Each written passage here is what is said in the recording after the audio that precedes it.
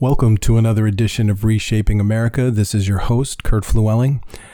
We are going to talk about a lot of things today. The Pennsylvania Supreme Court had a pretty big decision late last night that I will go over that could dramatically affect who we elect as president in 46 days. We will go over some of the polls, talk about our friends, the fact checkers, and also where does the Christian come down in all of this. But let me first get to the issues of the day. Pennsylvania Supreme Court hands Democrats major victory and extends mail-in ballot deadline to 3 days after the election. Now, this is no surprise to any of us who live in the Commonwealth of Pennsylvania. For those of you listening, various other parts of the country and the world, Pennsylvania has a very stacked Supreme Court, very heavily, not only Democrat, but very left-leaning Democrat Supreme Court justices, and they certainly love to legislate from the bench, and they do so whenever they get the chance. So this says Pennsylvania was already going to be in the spotlight this election cycle, but moving the deadline from mail-in ballots back from November 3rd to November 6th virtually ensures that the eyes of the entire nation will be on the Keystone State after Election Day, said Mark Nevins, a Democratic consultant who also worked for Hillary Clinton's 2008 campaign. He says it is not impossible that the Pennsylvania outcome could decide who the next president is, and if the counting process is prolonged, get ready for our state to be overrun with lawyers, surrogates, and rabid partisans on both sides. This is a very short article, so I'm going to read all of it in order to give you just a kind of a good working understanding of what this means in the state of Pennsylvania. The article goes on to say the effects of the pandemic threaten the disenfranchisement of thousands of Pennsylvanians during the 2020 primary, when several of the Commonwealth's county election boards struggled to process the flow of mail-in ballot applications for voters who sought to avoid exposure to the virus, wrote Democratic Judge Max Baer for the majority. Now, just to get you up to speed, I know that Republicans in the legislature proposed a while back to Governor Wolf, well, instead of extending this deadline past the election day, why don't we open up and start processing mail-in ballots that are already coming in? And Governor Wolf said, no, that's not a good idea. I would rather have an overwhelming amount of ballots and chaos and all sorts of craziness right at the time where everybody is anxious and fever-pitched to find out what Pennsylvania has done on election night.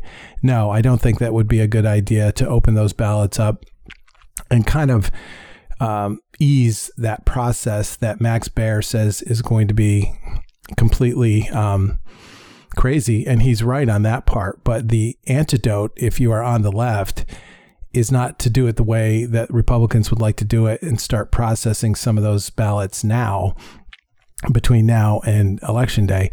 It would be to, in typical Chicago fashion, find out how many votes you need between November 3rd and November 6th and just magically come up with those. That's a little bit more of the style of Democrats in general, and specifically those in the state of Pennsylvania. It says close to 2 million ballots have already been requested in the state ahead of the election. In a related ruling, now this just gets worse and worse and worse if you are a Republican in the state of Pennsylvania, and worse yet if you're a Trump fan. Pennsylvania Governor Tom Wolf, a Democrat, also welcomed the news. I think it really makes the access to voting better, Wolf said. And so I welcome the decision. This next part could be bad news for Donald Trump. The court also ruled to remove the Green Party's presidential ticket from the ballot, which could result in some of those voters moving to Democratic presidential nominee Joe Biden. Now, I wouldn't move that fast on that one. That kind of insults a lot of the Green Party voters out there. And if I was a Green Party voter and I was disenfranchised by this ruling, I don't know how quickly, because the ruling obviously is made to benefit Joe Biden and the Democrat Party. I don't know how quickly I would just throw my hands up in the air and just vote for the Democrat. So I'm sure many of those Green Party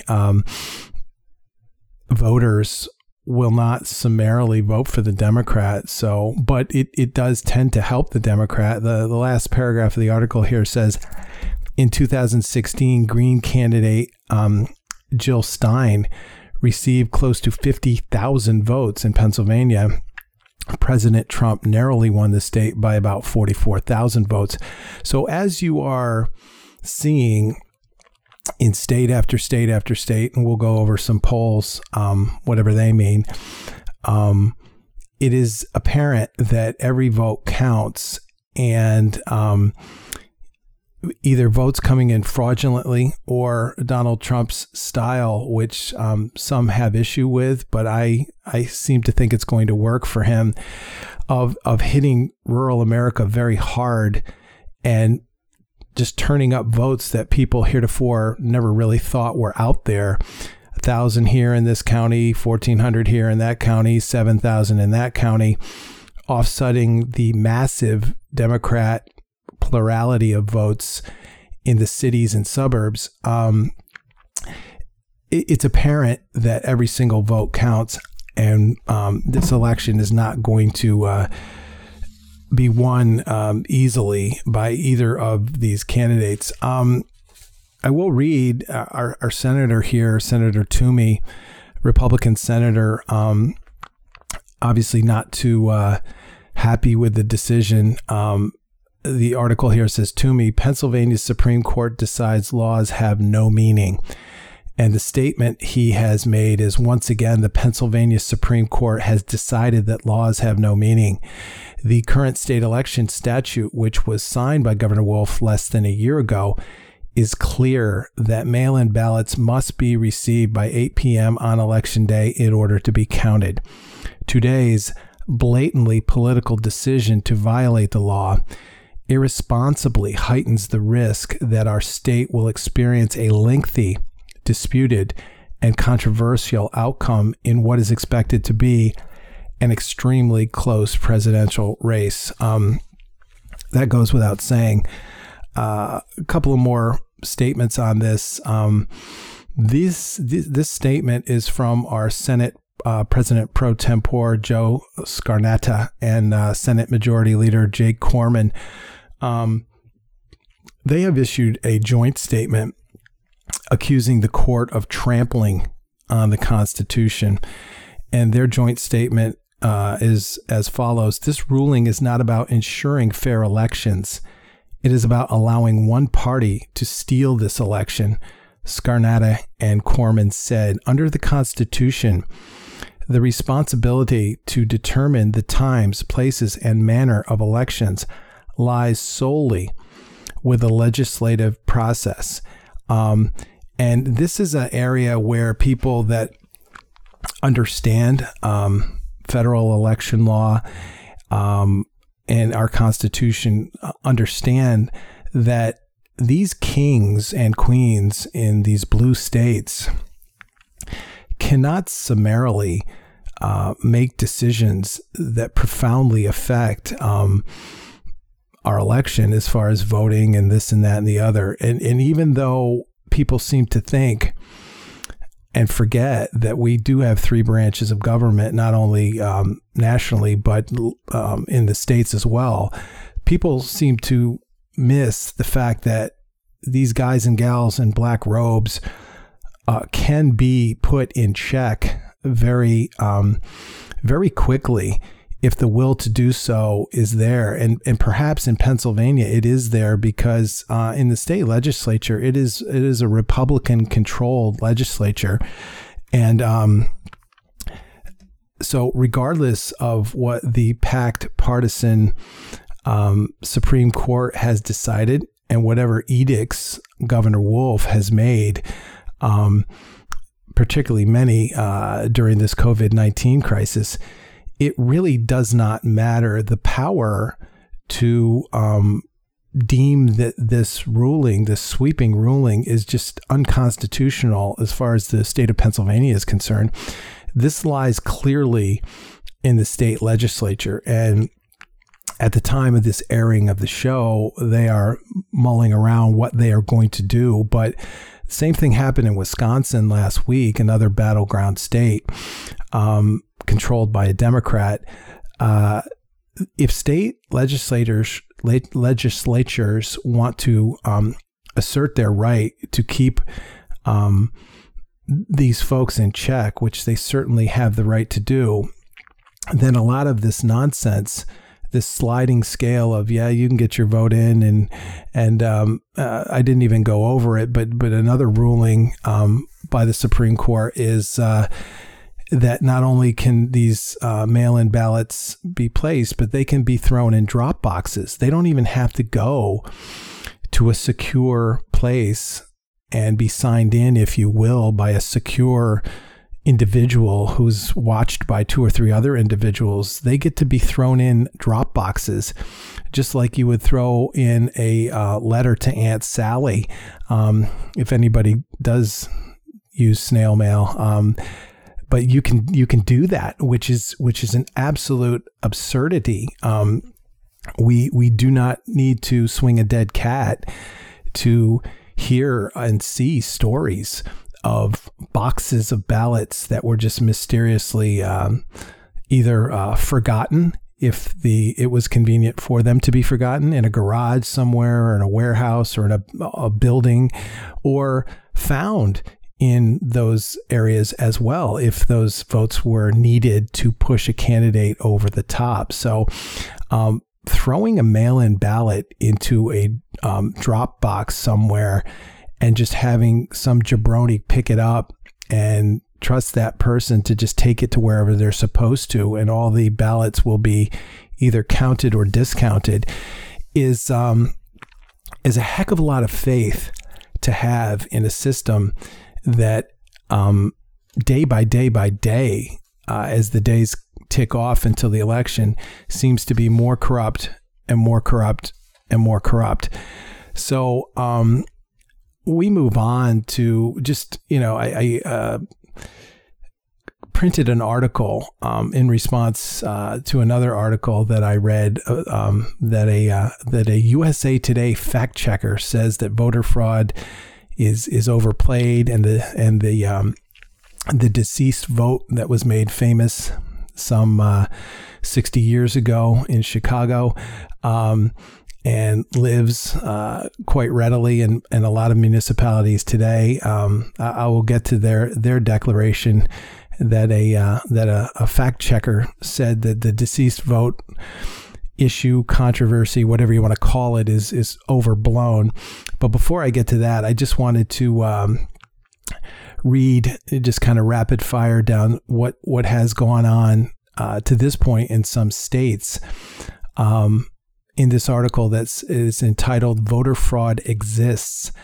In California, they were recently forced to admit that it had mistakenly registered 25,000 ineligible voters. The state didn't even realize it was registering non-citizens until a Canadian who is a permanent resident of the United States contacted the LA Times, and he said he had been improperly registered under the state's new automatic voter registration system. Here in the Commonwealth of Pennsylvania, over a 20-year period, Pennsylvania Department of Motor Vehicles officials have allowed thousands of non-citizens to register to vote, and many have actually voted. We move on. This is interesting. Talk show host Eric Erickson was speaking to Brian Kemp, the GOP candidate for governor, and the current Secretary of the State in Georgia is being accused of voter suppression. So he's interviewing Mr. Kemp because of this law, but a pending status does not prevent anyone from voting as long as he or she has a government ID that substantially matches the registration application. In any event, every voter can cast a provisional ballot that will be counted once the registration information is verified. So Governor Kemp is saying that there are things in check. However, the next paragraph goes on to say, as the Secretary of State told radio host Eric Erickson, there are 75,000 pending voters among a record total of 7 million registered voters in the state. Now, these next few lines are pretty staggeringly disturbing. Of these, 9,224 are minors under the age of 18. 2,935 used a fake address. 3,393 are not even citizens. And 5,842 were already registered. Of the remaining applications, 75% submitted erroneous Social Security information. Almost a quarter of those sloppy forms came from a registration effort by the New Georgia Project, a group founded in 2014 by Stacey Abrams, the Democratic nominee for governor. And those of you that don't remember Stacey Abrams, very radically left individual, would not concede to Brian Kemp for a while, asserted all sorts of voter disenfranchisement. But as you can read by these cold, hard facts and numbers, she is at the epicenter of some of this nonsense. So am I going to state categorically that voter fraud and shenanigans such as this are exclusively on the Democrat side? No, I'm not. I have seen firsthand Republicans in Republican districts. I had a roommate that was a Democrat, and when he went to vote, even though he was registered, they gave him all sorts of grief and nonsense and roughed him up, not literally. And he came home dispirited and said they wouldn't even let him vote. So, I mean, and he had all his T's crossed and I's dotted. So it happens on both sides. But let me be very clear when I say this. Just because voter intimidation, voter fraud in all varieties happens on both sides, it strains logic to think that the overwhelming preponderance of evidence that it happens on the Democrat side is not accurate. Because if you go over complaint after complaint after complaint, and for every complaint there are 10 other instances of clear voter fraud, disenfranchisement, just all sorts of craziness, the home of that is clearly on the left. Does it happen on the Republican side? Of course it does, but it does not happen with any degree of frequency like it does on the Democrat side. Let me conclude here to just give you a full flavor of what this article is aiming to prove. It says, in states around the United States, major problems with our voter registration systems have been tolerated for years.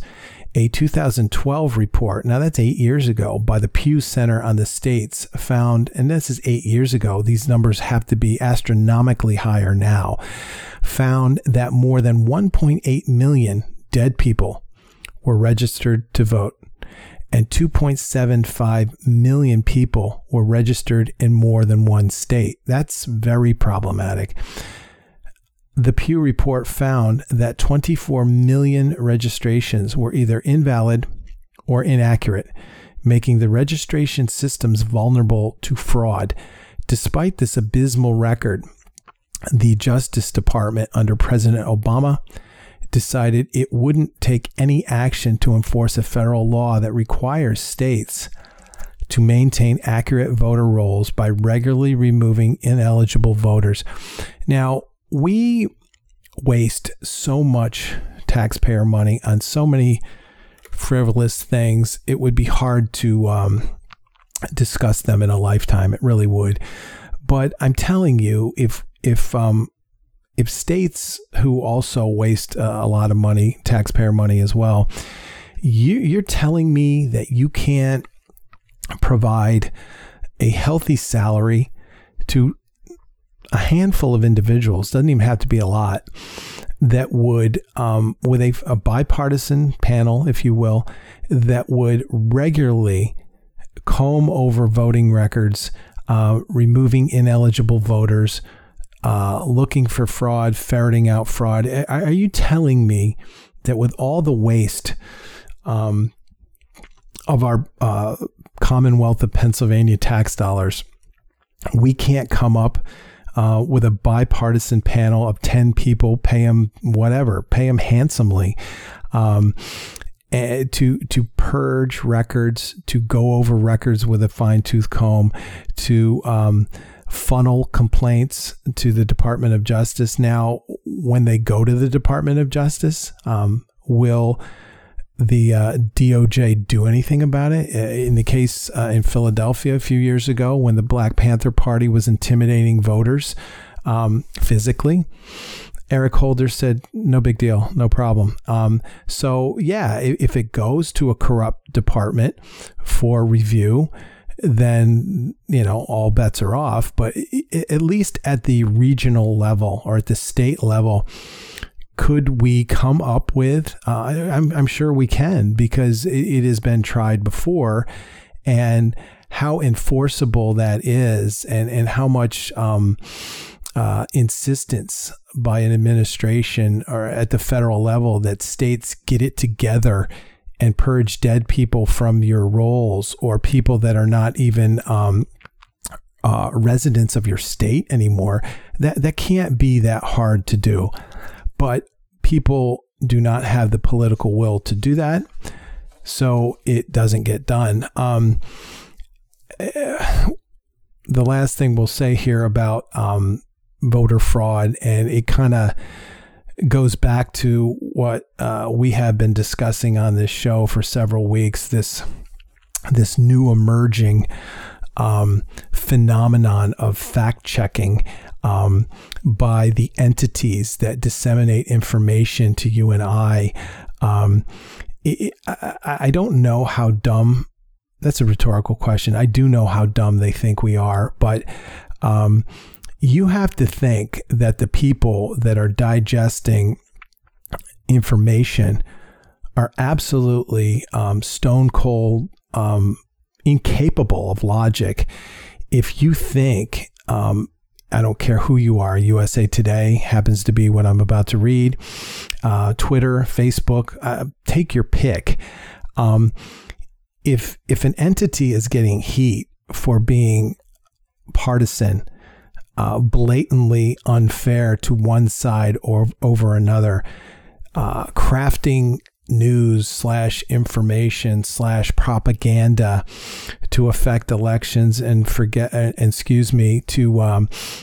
affect groupthink out there, you have to be pretty audacious to think that people are that stupid that if you assign, as Dan Bongino said the other night, some 24-year-old humanities major to be the leader of the fact checker department, and if you put a blue check on something or say it's been fact checked, that you and I are dumb enough to say, oh, well, I guess it's okay now, it's been fact checked by somebody.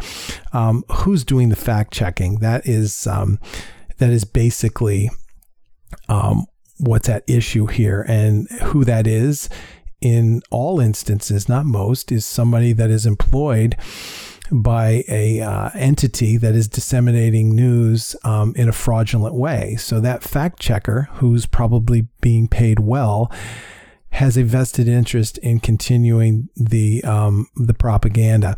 The sources that said fact checker may be citing are dubious at best, and the sources are in total lockstep with the propagandists. So be very wary, as if I even have to say this, but you go to a news source and something does not smell right, and all of a sudden there's a blue fact check next to it, or it's been deemed fact checked.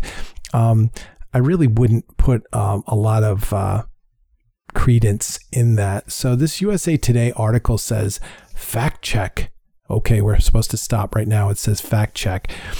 Mailing ballots to dead people not leading to voter fraud, experts and studies say.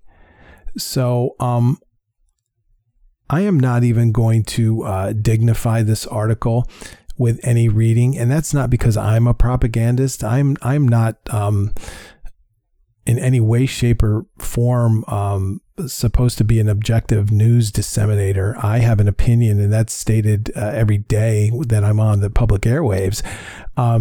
So I have the right not to read you anything in this article, because if I did, your blood pressure would be about 500 over 300. I don't think we have to be that bright, or I don't think we have to be that politically astute to know that mailing ballots to dead people and then having people pick up those ballots, fill them out, and send them in, and saying that no biggie, those ballots aren't going to be counted, or somebody's going to figure out that grandma's been dead for 10 years is insanely presumptive. We've all heard stories of people that continue to cash checks that are sent to dead people. It is not only inconceivable to believe this fact checker, you would have to check your brain at the door if literally millions of people that have sadly passed are being mailed ballots. To assume that every single one of them that's going to be mailed is going to be returned by some do-gooder of a citizen saying, "Oh, I received this in error. My grandmother is dead." You're out of your mind. That's one of the easiest ways to commit voter fraud, is to assume that the rights of that deceased person to issue that vote, and you could certainly do that easily. And there's been all sorts of undercover citizen journalist operations out there that have done just this to illustrate that it's absolutely easy to vote under the guise that you are the person that you say you are, even though that person has sadly gone on and has passed. So, the point of this article is for you to check your brain at the door, because it's simply been fact checked by somebody from USA Today. So let me digress a little bit, or, at this point of the show, and I am, no less immune, or not immune to this phenomenon either. If we are not careful, when we flip on the radio, the news, however you get your podcasts, it doesn't really matter. When your eye gate and ear gate are open to what is going on before you, and let's just talk to people that maybe are conservative or to a lesser extent Republican right now. If you do not know the Lord, you could be pretty anxious right now and pretty fretful. Even if you do know the Lord, you could be those things as well. Because if you add up all of the things that seem to be happening in our culture on an hourly basis, not even a daily basis, in the area of voter fraud, in the area of the entertainment industry being elevated to these great paragons of political knowledge, swaying people one way or another, the liberal media, which is a hackneyed term, but it does need to be repeated, really doing gymnastics to go out of their way to hide the fact that Joe Biden is seriously compromised. Any of you that have heard me for any degree of time, I don't throw around the words Alzheimer's or dementia with any degree of lightness, so I don't use those words. But the man will be 78 in about a month and a half, and he has showed signs of significant slowing. We'll just be kind to him. And to cover that up and to remove the speck from Donald Trump's eye, if you will, when in a 36-hour period, Trump is doing rallies in various states, brokering peace in the Middle East. Yeah, that's a big one that did not get reported too well. He's traversing the country. He's going to these small areas where Democrats who are optimistic that this is a flawed strategy to, as I said earlier in the show, to offset the massive urban and suburban Democrat strongholds. But he's also going to these suburban strongholds, and he's actually going to urban areas as well. When you see Donald Trump doing all this, and then you see Joe Biden just simply doddering along, I don't need to assail Joe Biden. Plenty of people are doing it, and Joe Biden, when he is on display, is really doing it to himself, which is, if we're Christians and we're not just bloodthirsty politicos, it is really sad to see this happen. And I heard Lou Dobbs yesterday bring up something that I never even thought of, but it is conceivable to think of this. He goes, think of the people, the operatives around Joe Biden. And in Mr. Dobbs' estimation, I don't think I'm going to go that far, but it is thought-provoking. He calls it elder abuse. And at first blush, anybody that has seen elder abuse or been the victim of elder abuse or thinks it's reprehensible, as you should, may say, come on, that really just does not, that's very, very out of place to say that.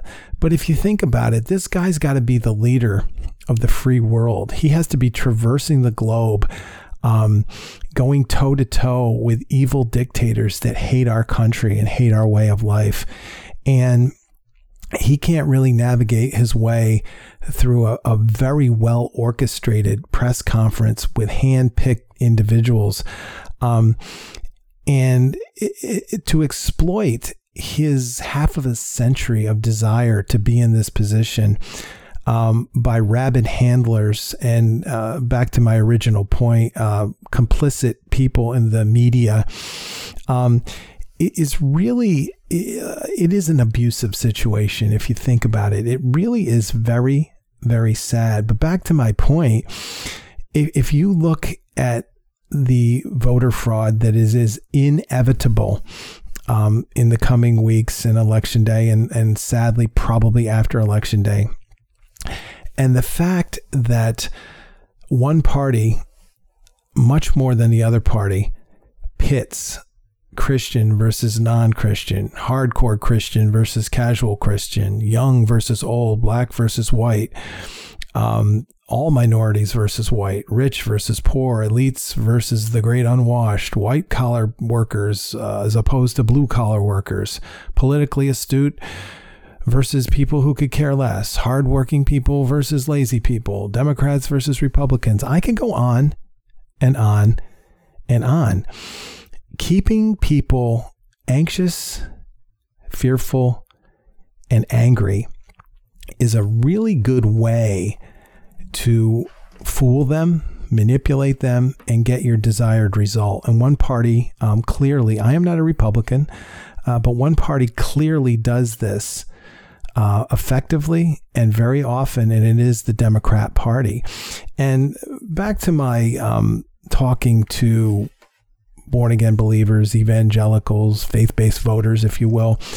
If you look at all of these things, that I've spoken of, and several more out there. We got the voter fraud. We got the class envy and all the wars between the classes. We have rioting in the streets, and you can't even talk to somebody anymore. It's really sad. You could be very fearful that right is not going to triumph over wrong, et cetera, et cetera. And what I would urge you to do today, which I urge you to do every time I'm on the air, is quiet yourself, ground yourself, go to the scriptures, because the people that have been on record of saying, yes, voter fraud happens. This is how it happens. It's always going to happen. People brag, I could fix any election, anytime, anywhere, they say. When you see evil individuals like that, you should not be fretful, because Galatians 6:7 tells us, do not be deceived. God cannot be mocked. A man reaps what he sows. So one way to not be as fretful, as anxious, they're stealing the election, what are we going to do, et cetera, et cetera. Think of our mighty Lord up in heaven watching all this. If a sparrow doesn't fall from a tree and escape God's attention, do you think that someone's attempt in a major city to steal an election or steer votes to one party over another is being overlooked by our Lord? It is not. Romans 14:11 through 12 says, it is written, as surely as I live, says the Lord, every knee will bow before me. Every tongue will acknowledge God. So then, each of us will give an account of ourselves to God. Now, that should give you some comfort. It doesn't really matter if in these smoke-filled back rooms, all sorts of chicanery is being plotted between now and the election and after the election. And to obsess about it, to be aware of it is one thing.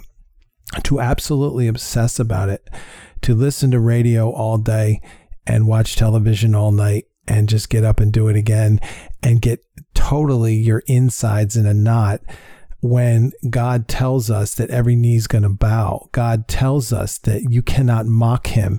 God tells us there is a line in the sand that certain individuals cross, that the Lord's patience has been tested, and it's over at that point in time. When the Lord says, I've had enough, I fear for the person that has been putting a greasy thumbnail in God's eye over and over and over again. And that is what perpetrating fraud or misleading or lying to individuals to steer an outcome, that is what you're doing, whether you realize it or not. And the sad thing is, I would venture to say most of the people doing that don't even realize who they are dealing with.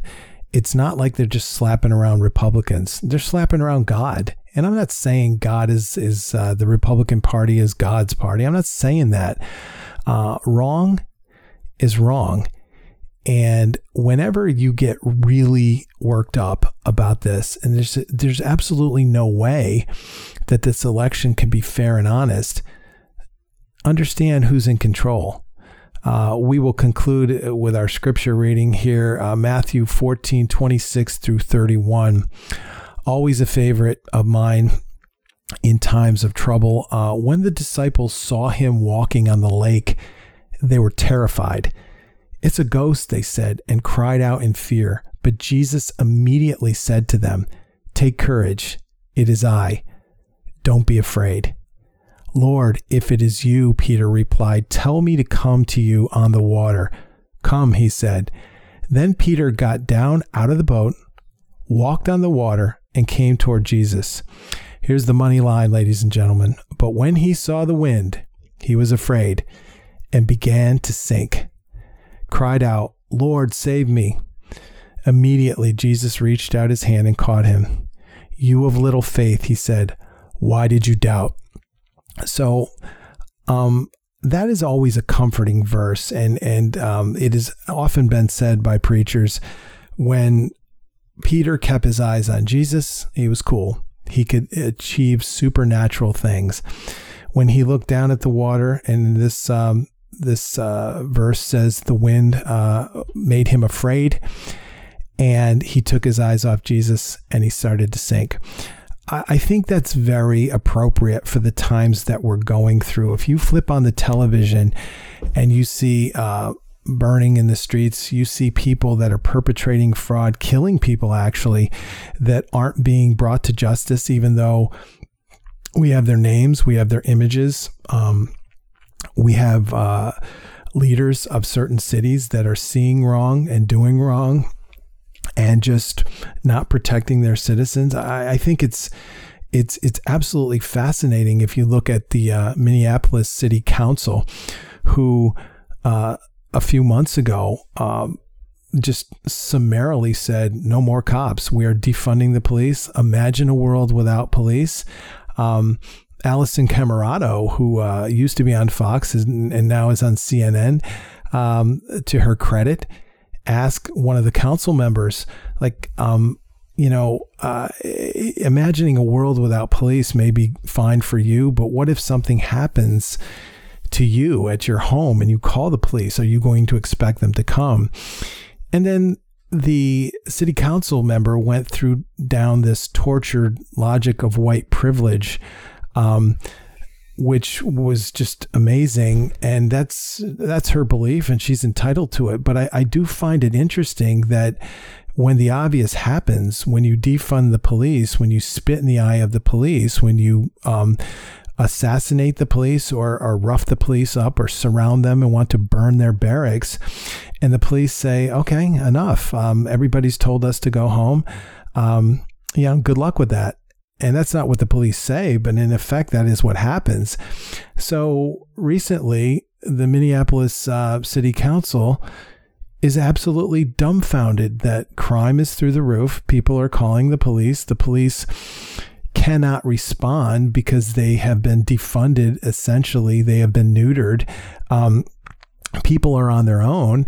And the Minneapolis City Council is absolutely dumbfounded. Like, how did this happen? What do you mean you can't respond to calls with 1/5 the police force and 1/10 of the resources? What do you mean you can't get everywhere and stop all this crime? The only thing that is almost as disturbing as the craziness that's going on in Minneapolis, and I have been to Minneapolis countless times, have numerous friends in the area. It was a wonderful city. The only thing more disturbing that these people don't get this, or that the lawlessness is running Minneapolis, and good people and businesses are fleeing from Minneapolis, is what I just said. The fact that these city council members cannot for the life of them understand what their edicts have led to. I mean, you have to be a kindergartner to miss that. It is just absolutely breathtaking that they're all wringing their hands now and wondering, how is this happening? What's going on? And if you disrespect the police, who are our law enforcement, and our God is a God of law and order, he certainly is, that is irrefutable, then you're going to have chaos and mayhem. But even having said all that, when you see all this mayhem and chaos and want to get discouraged and say, what's going to happen? My vote is just all I can do here. Come on. My vote's going to get canceled out by 4 dead people's votes. And you may be right. But the things that we cannot understand, the things that are happening behind the scenes on a spiritual level, we have to have faith. And we have to have trust, and we have to do what Jesus said, not have little faith. And not doubt. We have to have big faith and just trust that God cannot be mocked. Every knee will bow. And if we keep our eyes on our Lord, then the attempts by many people to bring this country down, poison the integrity of the voting system, lie, cheat, steal. All of the things that these little humans are running around doing are God in his infinite power can blink his eye and cure all of these things. And we have to have faith and trust that this country was founded on Judeo-Christian principles, which it is documented that it is, and that we still, even though we are quite wayward from what we used to be, we still are a nation that is made up of a plurality of people that profess Jesus Christ as Lord. Whether they're bona fide saved or whether they're just kind of making just a generic declarative that, yes, I am a Christian, for the purposes of this cultural war. This is the declaration that has been made, and we have to have faith and trust and hope that God's blessings that he has bestowed upon this great nation will continue. And the fear of myself and many is simply that, our time is up. You hear a lot of people that are talking about, the end times, and this is just a part of the times, and their obsession with the end times and all of this stuff, which we should be quite aware of what Revelation tells us, and we should be quite aware of the sign of the times. But it's kind of interesting to me. You run the gamut of people out there, people that are not even Christians, not even into the political scene. They're seeing all this chaos. They don't even know what to make of it. Then you have other people that are quite politically astute. They are born again Christians, but they're not really living in the now. They have one eye on Jesus is coming next Friday. It doesn't really matter. And we can't have that attitude. We have to function in the world that we're in now. And we have to be whatever God has called us to be in order to educate people, influence people.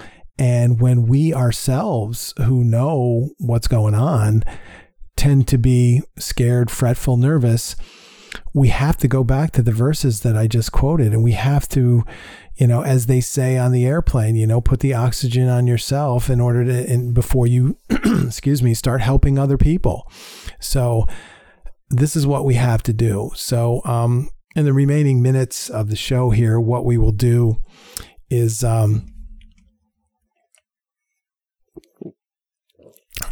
kind of look at the campaign, some of the things that are going on. As I alluded to earlier, you talked to Democrats about this strategy that Mr. Trump has employed, which is to hold a lot of rallies, in somewhat rural areas. And, I've read a couple Democrat strategists say it's absolute desperation. He's lost the cities. He's particularly lost the suburbs. And to chase down, 1,500 votes here and 2,000 there and 5,000 there is certainly like, killing locusts with a tennis racket, if you will. And at first blush, it might seem that way. However, if we learned anything from the 2016 election, there are a lot of people in rural America that really felt rather disenfranchised, felt that their vote never really counted anyway, so they didn't vote. And Donald Trump woke them up in 2016, and he and his party and his handlers seem to think that there's more gold in them than are hills. So he, at first blush, somebody could say, well, you don't really need to shore up your base. And I think I've said that myself. But this tactic that he has of crisscrossing the country and going to rallies and fundraisers and all of these things, and these interesting rallies that he has where Air Force One is in the background is to some seems to be frivolous, but here's the rub. And this article says Biden's laid back schedule stands in contrast to Trump, 7 weeks left into the campaign. And, the article goes on to just, as I did earlier, chronicle. It has a snapshot of Biden's schedule and Trump's schedule. And it's pretty amazing that, the article says that some days Biden puts a lid on his news conferences at 10:18 in the morning, 9:04 in the morning, and Trump is pretty much on to his second or third, whistle stop campaign function, if you will, traversing the country. The man, love him or hate him, is simply infatigable. And I watched his rally in Wisconsin last night, and he just goes on and on and on and on. Now, if you hate him, you're bored by that, or you turn it off, or that makes you hate him even more. But we're not talking about loving him or hating him. We're talking about the fact that, and I've heard many pundits say this, and it is accurate. Regardless of political affiliation, the American people want an energetic, enthusiastic presidential candidate. And Joe Biden is none of those things. And Donald Trump is the absolute opposite of that. And Joe Biden. And hopefully for the Trump people, those three debates will be a fixed 1.5 hours where that stark difference in personality, in energy, in mental acuity will be so glaring that it will offset the obvious flacking and protecting that many people are doing for Joe Biden currently. So their contention is, and their hope in the Trump camp and some of these pundits that I've heard, is that the energy level of Donald Trump will be enough to drag him across the finish line, if you will.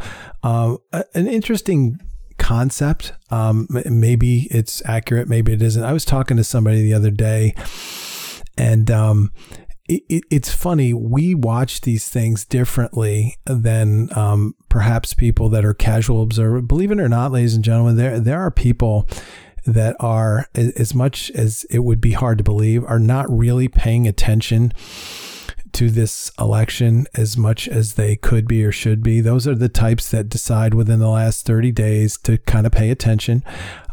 With the pandemic in place, that may even affect that further. But there's a lot of people that all this Sleepy Joe stuff and all these gaffes and everything, they're not even paying attention to that. And my point here is, it's kind of like when I watch television, like general television, not cable news type stuff. When I watch a sitcom, I have probably not watched that sitcom or that particular channel for years, believe it or not. And when I watch it, I fall off the couch because I have not been programmed, like many people have, to be systematically and slowly desensitized over the years with the language and the nudity and all of this stuff. So when I watch something, I haven't watched something in 2 years, and then maybe before that it's 2 years, I am much more freaked out, taken aback, and say, whoa, than maybe somebody else that watches television or sitcoms or primetime TV regularly. Okay, you tracking with me? Similarly, there are people that are too busy working or trying to find a job or trying to make ends meet in this COVID world that have not been a part of this whole Sleepy Joe thing that Trump is promoting. And I'm telling you, when those people see these debates, and they will pay attention to them, they may be blown away to the point of shocked beyond comprehension of the disparity in the two candidates. So if you're a Trump fan, keep in mind that there's a whole lot of people that are going to be watching these debates that aren't paying attention like perhaps the rest of us are. And when they see Joe Biden literally for the first or second time in this whole cycle, and compare and contrast him to Donald Trump, that may be very telling, and that may bode very, very well for Donald Trump. So this has been another edition of Reshaping America. Until next week, have a great day.